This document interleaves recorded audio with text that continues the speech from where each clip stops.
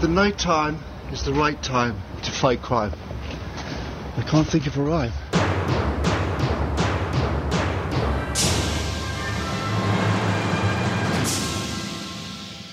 Welkom bij Europa Mania. Iedereen doet stoer, terwijl ze misschien toch wat angstig zijn in de aanloop naar de waarschijnlijk uiterst onaangename en vrij lange Europese top over de meerjarenbegroting. Maar ja, nu kan je nog lekker stoer doen, want dreigen met een veto is gratis in deze dagen. En er is een knallende burenruzie op Downing Street, daar gaan we het over hebben. En in Straatsburg zijn er Europarlementariërs van Forum voor Democratie die toch aardig aan het blunderen zijn. Ik ben Jesper Pinster, Europa-verslaggever van BNR Nieuwsradio. En ik ben Han-Dirk Hekking, Europa-verslaggever van het FD. Han-Dirk, het is vrijdag. Zeker. Valentijnsdag. Valentijnsdag, ja, daar heb je me al. Ik ben het gewoon vergeten. Je hebt geen bloemetje meegenomen. Ik heb wel wat voor jou meegenomen. Nee. Ja, echt. Een tweet van de Europese Raad. Oh. Met een Spotify Valentijns playlist voor alle Europeanen. Wil je even een stukje horen van de nummers die er zo al op staan? Ik hou me even vast.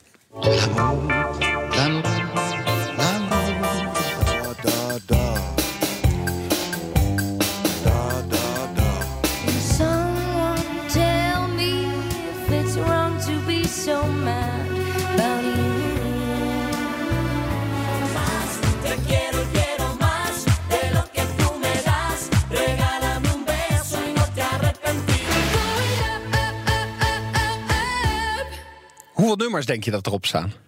27. Ja, dat zou je denken. Ik heb ze geteld. 26. Hè? Ik heb ook geen enkel Nederlandstalig nummer erop kunnen vinden. Dus ik heb het gevoel dat we als Nederland toch een beetje vergeten worden door de Europese Raad. Ja, dus een song exit is dit. Maar ja, we hebben het Songfestival al, hè, dus... Zou dit nou misschien een soort verkapte poging zijn om het geboortecijfer toch een beetje op te krikken in Europa, waar we het vorige week al over hadden?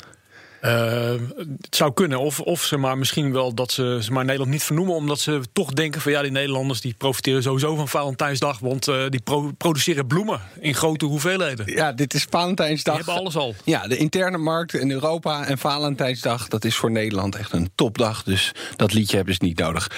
Om nog even in de Valentijnsferen te blijven. Ik heb nog wel een vraag aan je. Ik bedoel, als je nu luistert naar dit soort liedjes, als je Da van Trio uit de jaren 80 of zo hoort. Valentijnsdag, is dat dan zeg maar 70 jaar huwelijk of zo, waarin mensen gewoon alleen maar da tegen elkaar zeggen na 70 jaar, of helemaal niks meer zeggen misschien? Maar er staan ook heel veel moderne, beetje stamperige liefdesliedjes uit Estland en zo op, hoor. Dus het is niet alleen maar... Ja, Duitsland wordt weer een beetje weggezet als toch wat ouderwets en primitief misschien. Ja, als bruinkool en stampot en braadworst en da. Maar nu we het toch over Duitsland hebben. Ik zag vanochtend een foto van de voorpagina van Tageszeitung. Die hadden daar een foto van een hele jonge Angela Merkel en een hele jonge Friedrich Merz, die daar nog vriendelijk lachend naast elkaar zaten. En dan die foto, die hadden ze in de vorm van een heel groot hartje gesneden. En dan komen we eigenlijk bij het eerste onderwerp waar we het echt over wilden hebben. Is de tijd van Angela Merkel voorbij? Is het tijd dat Mouti toch de kinderen een keer vrij gaat laten? Want als je een paar Europese tijdschriften leest, ik noem Der Spiegel, ik noem The Economist, dan is het de hoogste tijd dat Merkel nu echt gaat vertrekken.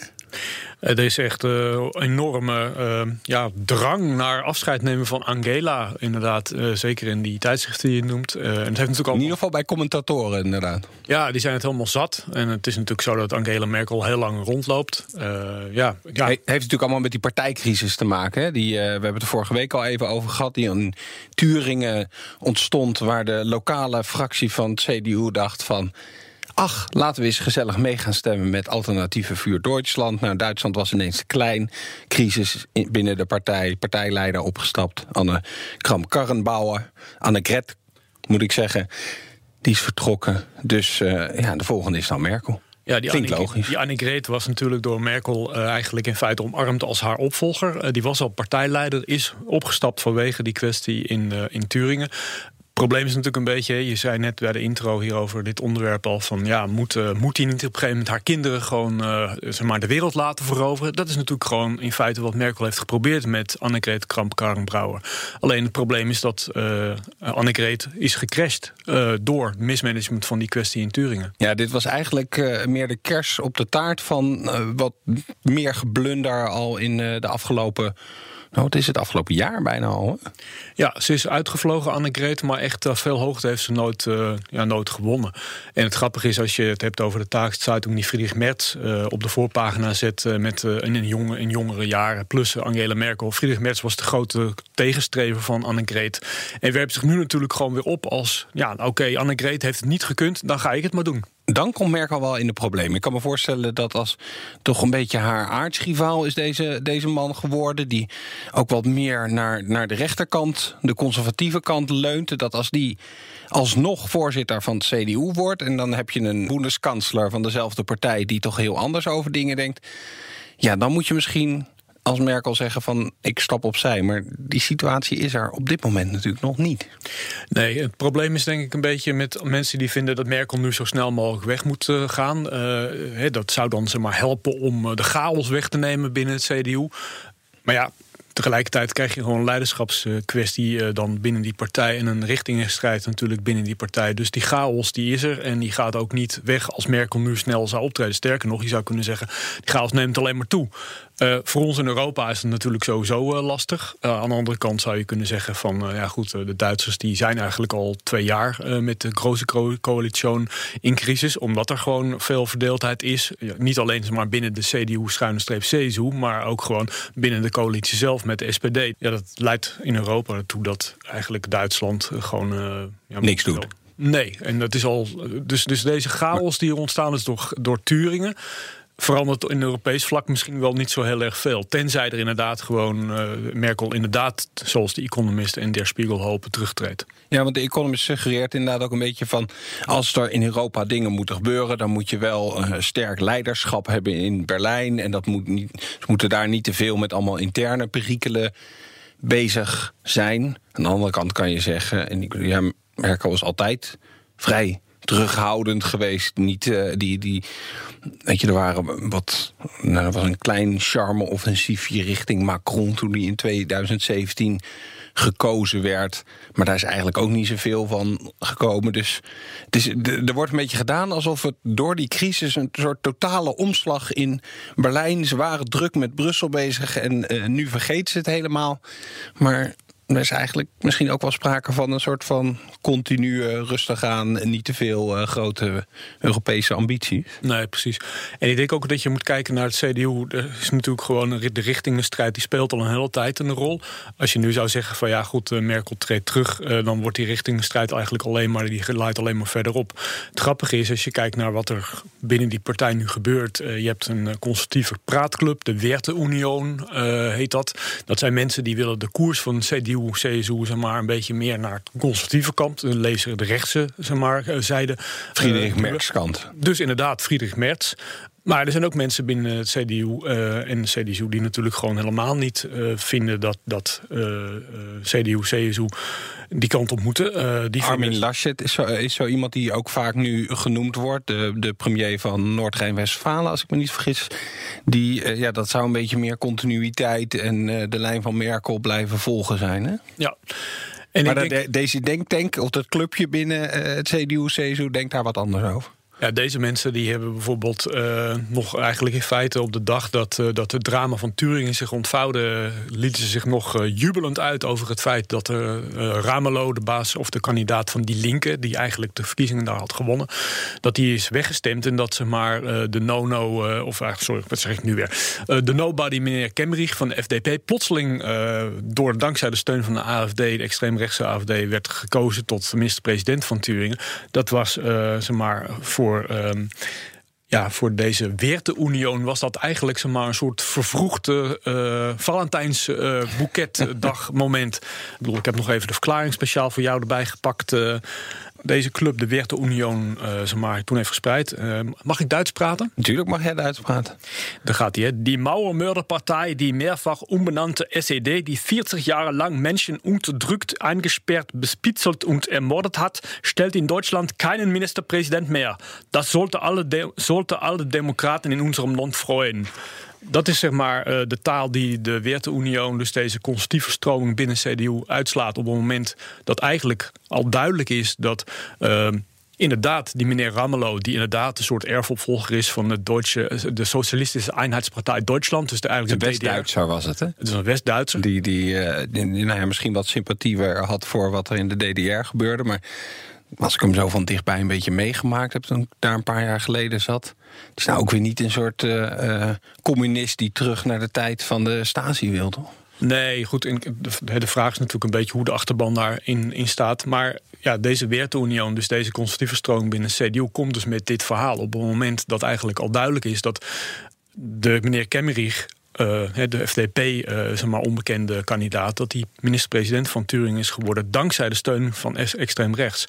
En dat werpt ook een beetje een soort ander licht op wat er gaande is binnen CDU. Die Werteunion blijkt dus ook gewoon, de voorzitter daarvan blijkt donaties gedaan te hebben aan de AFD in het verleden. Dat kwam afgelopen week uit via het televisieprogramma Monitor. Oké, het was €100 en eenmalig €20.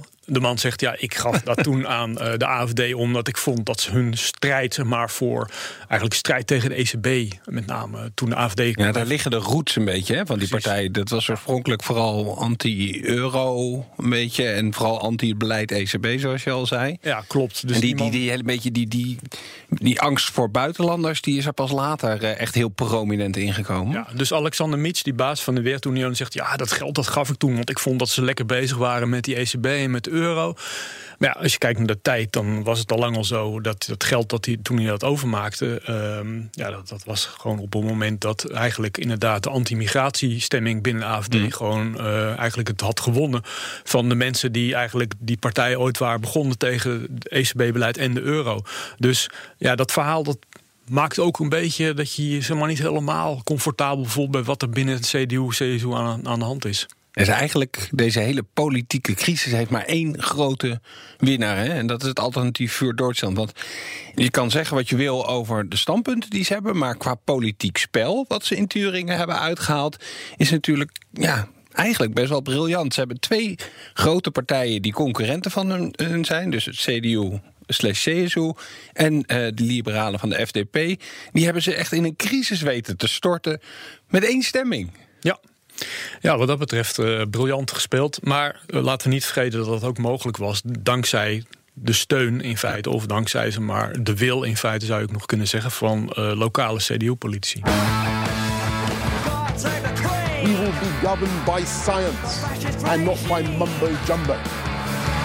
And not by mumbo-jumbo. By science and not by mumbo-jumbo. De Britse politiek heeft behoefte aan een meester Visser. Je weet wel, die rechter van de rijdende rechter, of ooit van de rijdende rechter. Want er is een knallende burenruzie in Downing Street in Londen. Zo erg zelfs dat de bewoner van nummer 11 is weggepest door de inwoner van nummer 10. Conor Clerks is dan een beetje de buurman van om de hoek die een klapstoeltje pakt, daarbij gaat zitten en eens onderuit zakt en kijkt wat er gaat gebeuren. Conor, wat is er precies aan de hand daar? Ja, ik zat dus tegenover met mijn verrekijker door de lamellen te loenzen. Maar het is eindelijk daar, hè, de grote cabinet reshuffle waar we al die tijd op gewacht hebben sinds de verkiezingen. Gezondheid dan. Sorry.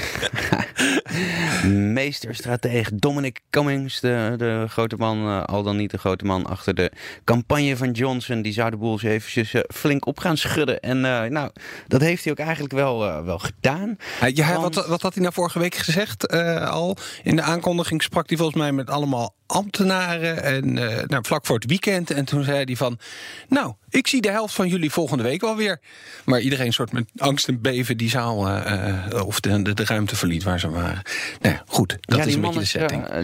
Niet bepaald conflictmijdend. Hè. Het lijkt een beetje alsof het erom te doen is. Maar dit was wel een opmerkelijke. Want door de geschiedenis van de Britse regeringen heen zie je toch meestal wel een soort tandem tussen nummer nummer 10 en nummer 11. Tussen de premier en de Chancellor of the Exchequer. Dus de man, de decente man. Maar nu is er toch een probleem. Want waar Boris in november nog dit zei. I'm going to give you an absolutely categorical assurance that I will keep Sajid Javid as my Chancellor. How about that? Well, and I think he's a great guy, and I think he's doing a fantastic job. Boris heeft gelogen? Ja, daar lijkt het wel op. Ik wil, gelogen. Misschien is hij gewoon van gedachten veranderd. En dan staat zo'n wijsman... Voortschrijdend inzicht, ja. Voortschrijdend inzicht, inderdaad. Maar de Serge die kan zijn wiezen pakken. En dat komt omdat eigenlijk wilde number 10, Johnson & Cummings... die wilde gewoon meer macht uitoefenen over zijn departement. En ze wilden dat hij zijn clubje adviseurs zou ontslaan. Ja, gewoon allemaal, hè? Allemaal, ja. En dan zouden ze nieuwe adviseurs kiezen. Kun je raden hoe dat af zou lopen. Maar wat blijkt, de Serge heeft toch best wel een ruggengraat waar ze niet op gegokt hadden. Want hij zei, nee, dat gaan we niet doen, ik vertrek. Die Cummings trouwens, die had begin deze week ook nog een vreemd moment. Want er kwam een journalist op hem af, op straat. En die wilde een vraag stellen en toen gebeurde er dit. In the past you've called HS2 a disaster zone and an error. So why is it going ahead? The night time is the right time to fight crime. I can't think of a rhyme. Have you lost your influence now? Is that the case? Or have you changed your mind on HS2? I think we need PJ Masks on the job. Comment on the cabinet reshuffle. PJ Masks will do a greater job than all of them put together. The nighttime is the right time to fight crime. Ik had geen idee waar hij het over had. En ik had ook geen idee wie PJ Masks was. Wist jij gelijk wie het was, Conor? Nee, dit is ook een referentie die aan mij volledig voorbij ging. Maar volgens mij is het echt iets voor mensen die heel vaak om 5 uur 's ochtends tv aan het kijken zijn. Ja, en die dan tekenfilmpjes zitten te kijken. Ja. PJ Masks for the PJ Masks. PJ Masks for the PJ Masks. 'Cause bedtime is the right time to fight crime. I can't think of a rhyme. PJ Masks for the PJ Masks. PJ Masks for the PJ Masks. Ja, een cursus politieke communicatie van Cummings. Als je geen antwoord wil geven, dan ga je gewoon tekenfilmseries quoten. Deed hij niet helemaal exact goed, hoorde ik net in de themesong van PJ Masks. Want het is dus eigenlijk bedtime is the right time to fight crime, niet nighttime. Maar goed, dat is dan misschien de volwassen versie voor Cummings is dat dan nighttime. Maar dit opent enorme perspectieven natuurlijk op nieuwe politieke communicatie. Zoals je zegt dat bijvoorbeeld Mark Rutte Bassie en Adriaan gaat citeren. Maar nu blijf je er staan, anders krijg je helemaal niets. Nee joh, kom nou eens. Dat ze in België met K3 iets doen of met, hoe heet die hond ook weer? Samson de Gert natuurlijk. Mooi Gertje! Maar dan als premier, ja, fantastisch.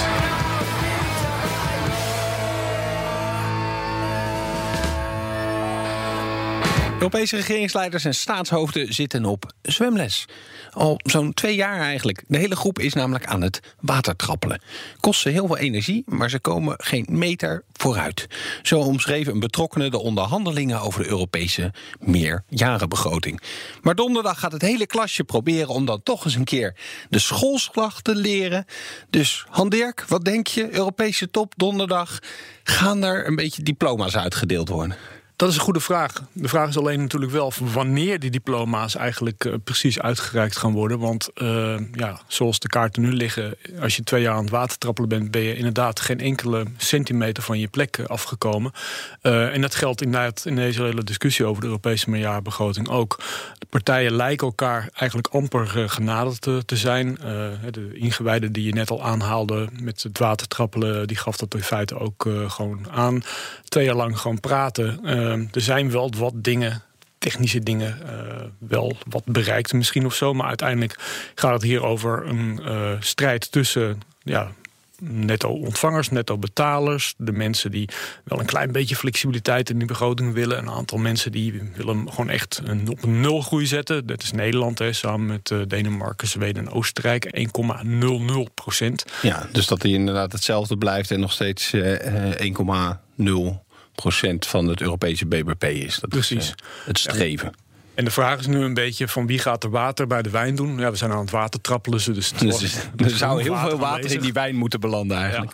Ja. De vraag is ook of iedereen genoeg zwembroeken heeft meegenomen. Hè? Want de bedoeling van die top is natuurlijk uiteindelijk toch dat er een akkoord uitrolt. En Charles Michel, de voorzitter van de Europese Raad, heeft als signaal gegeven: nou, ik ben echt vastbesloten we gaan niet naar huis voordat er... We beginnen donderdagmiddag, maar wanneer het gaat eindigen...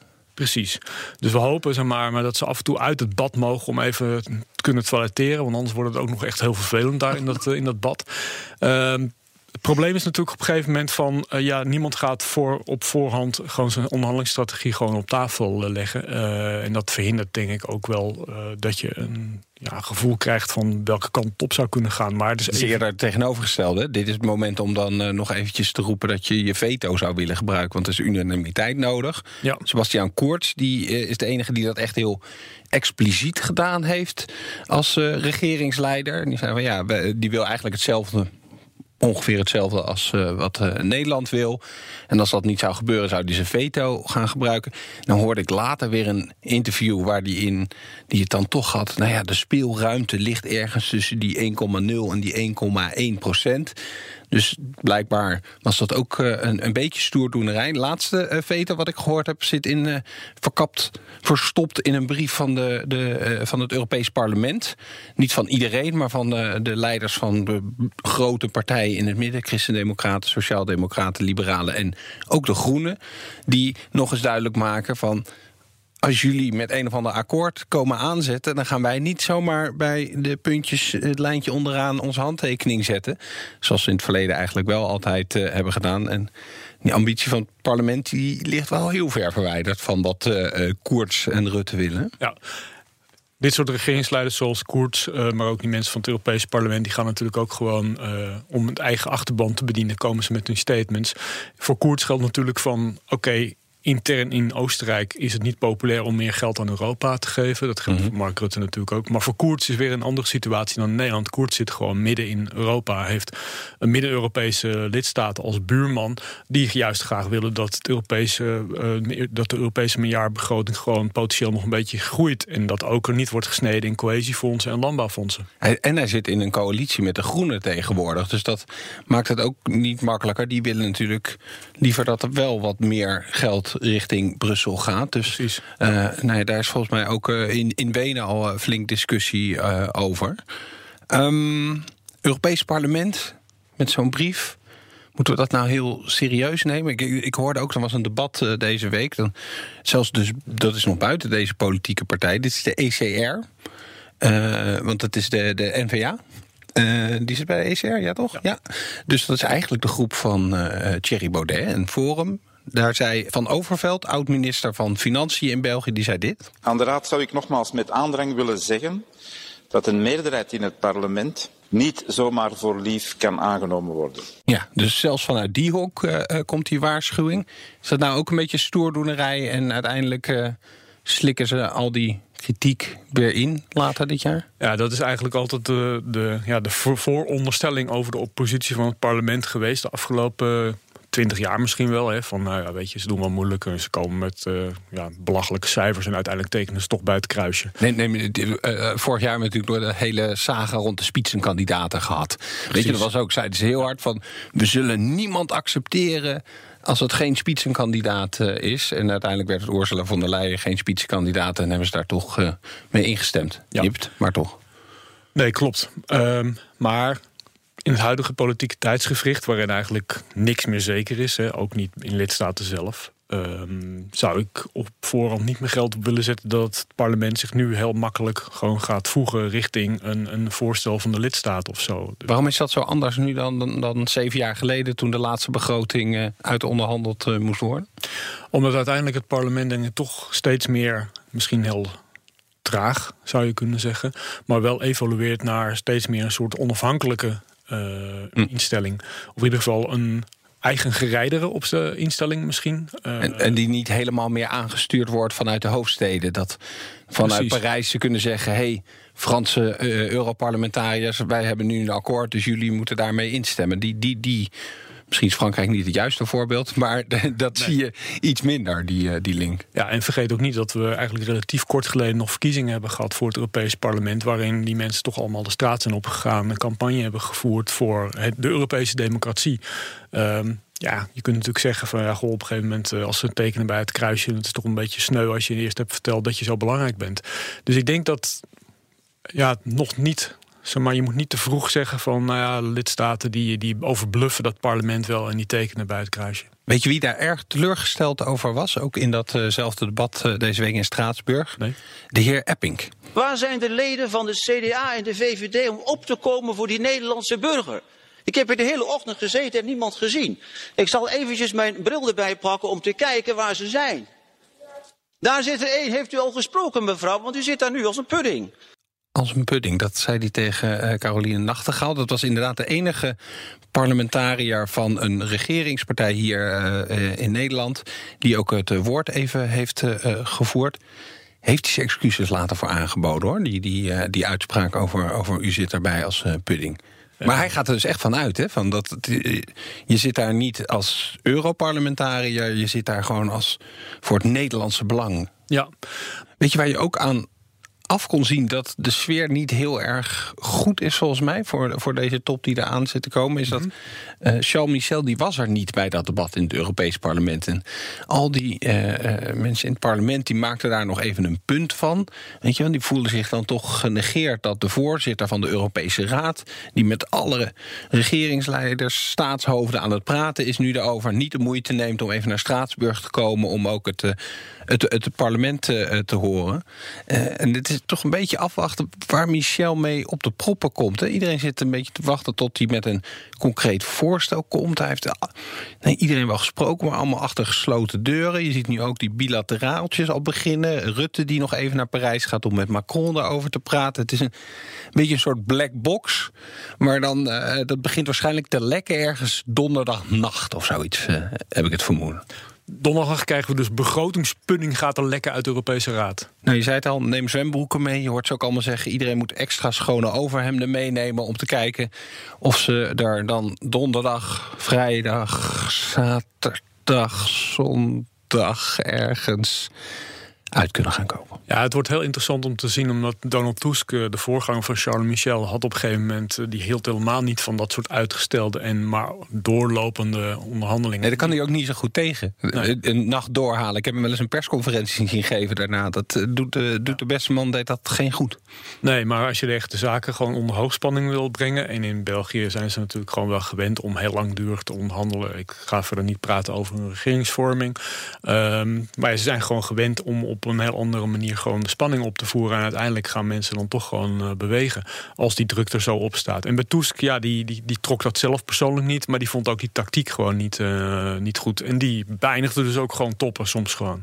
Grote test voor Michel en de Belgische aanpak, zullen we het zo maar noemen? En voor de Nederlandse, hoe recht is onze rug, gaat Mark Rutte toch terug naar Den Haag om te vertellen van ja jongens, het was niet 1.00, maar het is 1.07 geworden.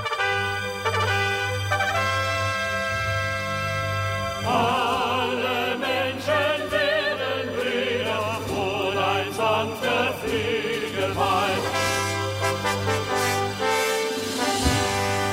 Het gebeurt niet elke week dat ze vanuit Brussel heel goed opletten wat er in de Tweede Kamer in Den Haag gebeurt. Maar de afgelopen dagen was dat wel het geval. Want in het Nederlands parlement dreigde het handelsakkoord tussen de Europese Unie en Canada te sneuvelen.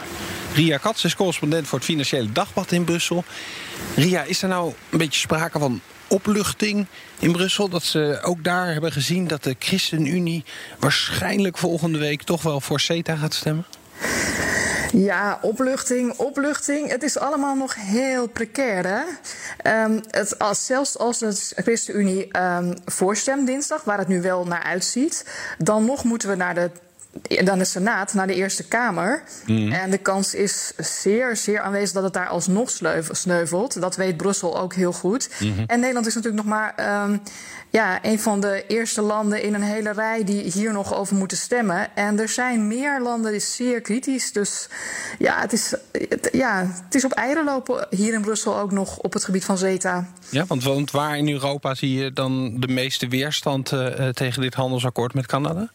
Ja, dat zijn ook met name zeg maar de wat linksere landen en de landbouwlanden. Die denken toch van, het is wat in Nederland ook een beetje dit kritiek was. Een beetje het feestje van de multinationals, van het grootbedrijf. Die profiteert hiervan.